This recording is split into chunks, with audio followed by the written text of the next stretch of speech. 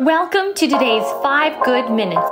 You're listening to today's inspirational message on the book of Jonah with Kurt Bjorklund.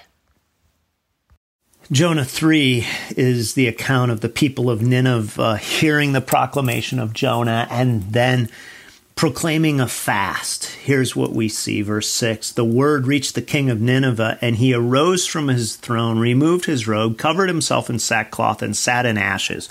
All signs of repentance, public repentance in that day and age. And repentance probably should be public to the degree that the sin has been public, and at times maybe even public beyond what was public, meaning there's a time to say, I have erred, and here I want to publicly show that I am submitting to the God of heaven. And he issued a proclamation, verse 7, that was published through Nineveh by the decree of the king and his nobles. Let neither man nor beast, herd nor flock taste anything. Let them not feed or drink water, but let man and beast be covered in sackcloth, and let them call out mightily to God. Let everyone turn from his evil way and from the violence of his hands. Now, if you have listened to this podcast the last week or so, at the end of chapter 2, we talked about the difference between let's make a deal kind of faith and genuine repentance. And there is a little element when you are in chapter 3 and the Ninevites say, wow, if we're going to be destroyed, it's better to turn to God than it is to not. So everyone put on a sackcloth and sit in ashes and repent. And maybe God will change his mind. And that may strike you and you may say, well, how is that not let's make a deal kind of faith? And what I would say again is that there is a difference between kind of the ideal and a little bit of a reality ideal. And here's what I mean in this instance.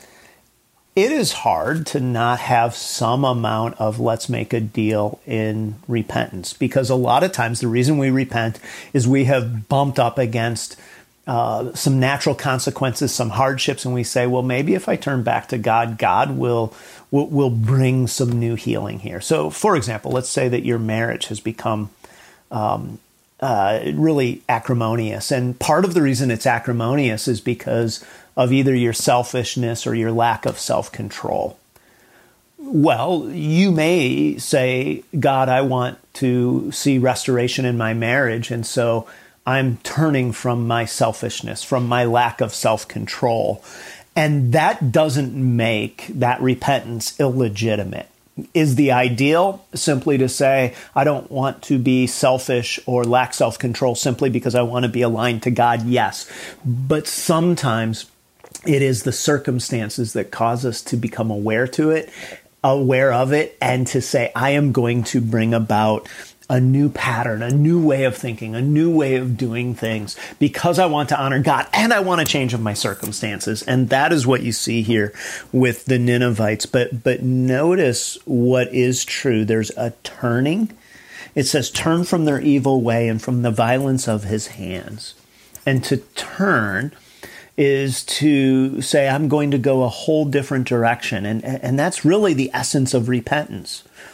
And so whatever motivates that can still be a good thing. Now, again, I would push to say, don't just do it to try to get rid of the consequences, because you may have done so much damage, say in the marriage example, that your spouse may not turn. And if it's just turning for that, it's not like that will necessarily change your thinking. But to be able to simply say, I am turning because I want to honor God, and my hope is that God may yet relent, and I'll talk more about this relenting idea in the coming days, is to in essence say, I am hopeful that God will yet be gracious and merciful in a way that I have not anticipated. And so today, where is it that you've bumped up against hardship or become aware, and what would it look like for you to say, today I turn, today I repent, today I turn toward the God of heaven? Thanks for joining us here today. There's a lot of great content to explore on Orchard Hill Plus and on the Orchard Hill main feed from the weekend. Have a great day.